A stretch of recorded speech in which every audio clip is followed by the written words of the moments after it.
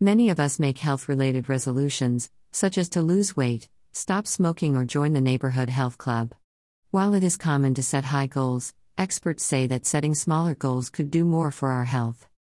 Small steps are achievable and are easier to fit into your daily routine, says James O. Hill, Ph.D., Director of the Center for Human Nutrition at the University of Colorado Health Sciences Center. They are less overwhelming than a big, sudden change. Here are 10 to try. 1. Keep an eye on your weight and work on making sure you are not gaining extra pounds. Even if you gain just a pound or two every year, the extra weight adds up quickly. 2. Take more small steps. Use a pedometer to count your daily steps, then add 2,000, the equivalent of 1 extra mile.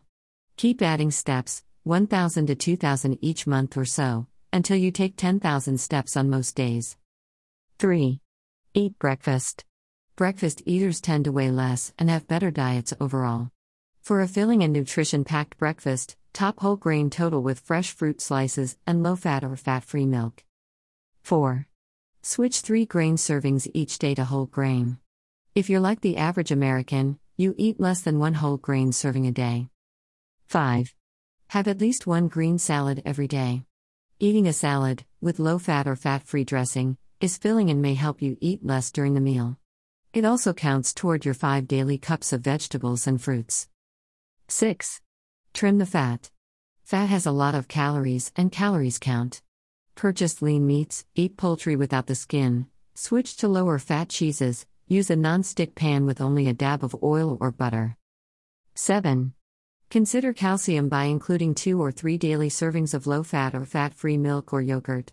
Dairy calcium is good for bones and may also help you lose weight. 8. Downsize. The smaller the bag, bottle or bowl, the less you will eat. 9.